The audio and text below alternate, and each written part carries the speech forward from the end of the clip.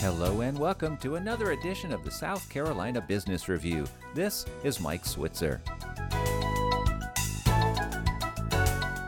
Today we are going to check in with our resident serial entrepreneur, John Warner. John is also founder of Innoventure. He joins us now by phone from his office in Greenville, South Carolina. John, welcome back to the program. Hi, Mike. So tell us what's showing up on your radar today there in Innoventure land. Well, last week I attended a conference at Clemson by the Center for Connected and Multimodal Mobility. They call it C2M2.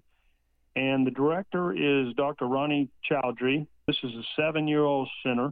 I worked with them before. They provided me a letter of support for my NSF application last year and my EDA application this year. They're in the Department of Civil Engineering, so different than ICAR, which is in mechanical and automotive engineering.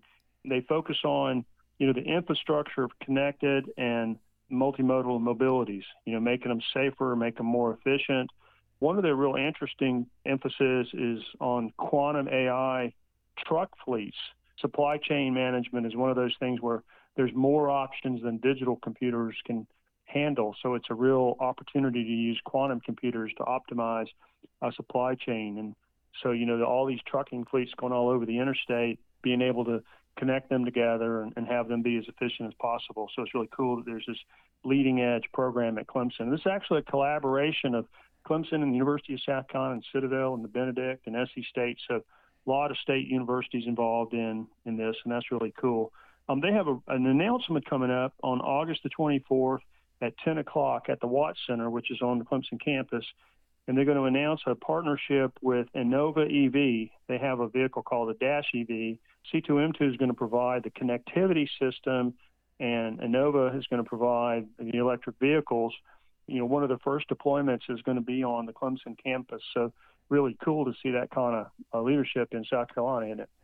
Well, it is. And once again, here we go. Here's another story I hear about EVs in South Carolina expanding their presence in research and in manufacturing.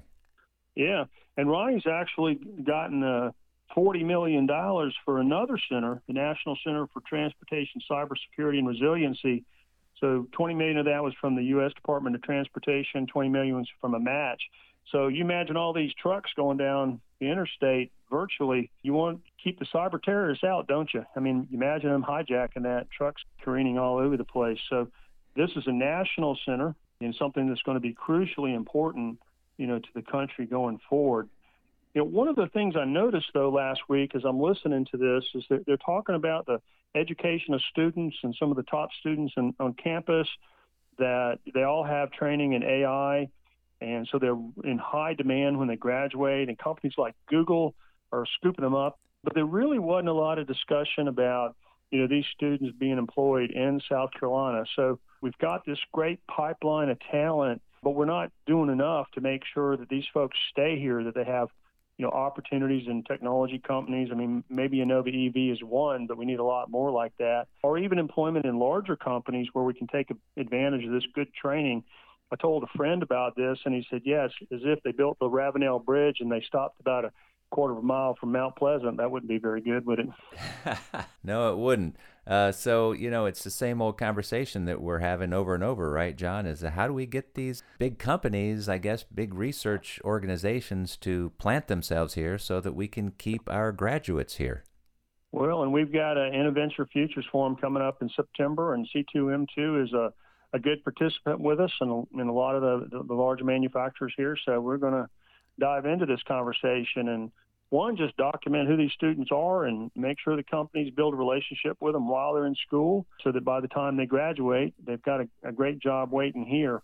We've got a lot of economic developers working on this, so that's real encouraging that we now have companies and economic developers and, some of the local governments really focused on this idea of how do we retain this great talent that we already have in the state. So we got a lot of work to do, but it seems like the light's coming on. Well, it certainly can't be that the students just can't wait to get out of our state. No, I think, they're here. They like it. They've enjoyed their time at University of South Carolina or Clemson or Citadel or SC State or Benedict or where they happen to go to school. And Proof of that, Mike, is some of the undergraduates are now going to graduate school at South Carolina, going to graduate school at Clemson. So, they're taking the opportunity to stay here and further their education. So I'm sure you're right that many of them would love to have a great job here, too. Well, John, as always, thank you so much for the update and your time today. Thanks, Mike. John Warner is a serial entrepreneur and founder of Innoventure. He joined us by phone from his office in Greenville. Remember, you can hear the show again at our webpage, southcarolinapublicradio.org.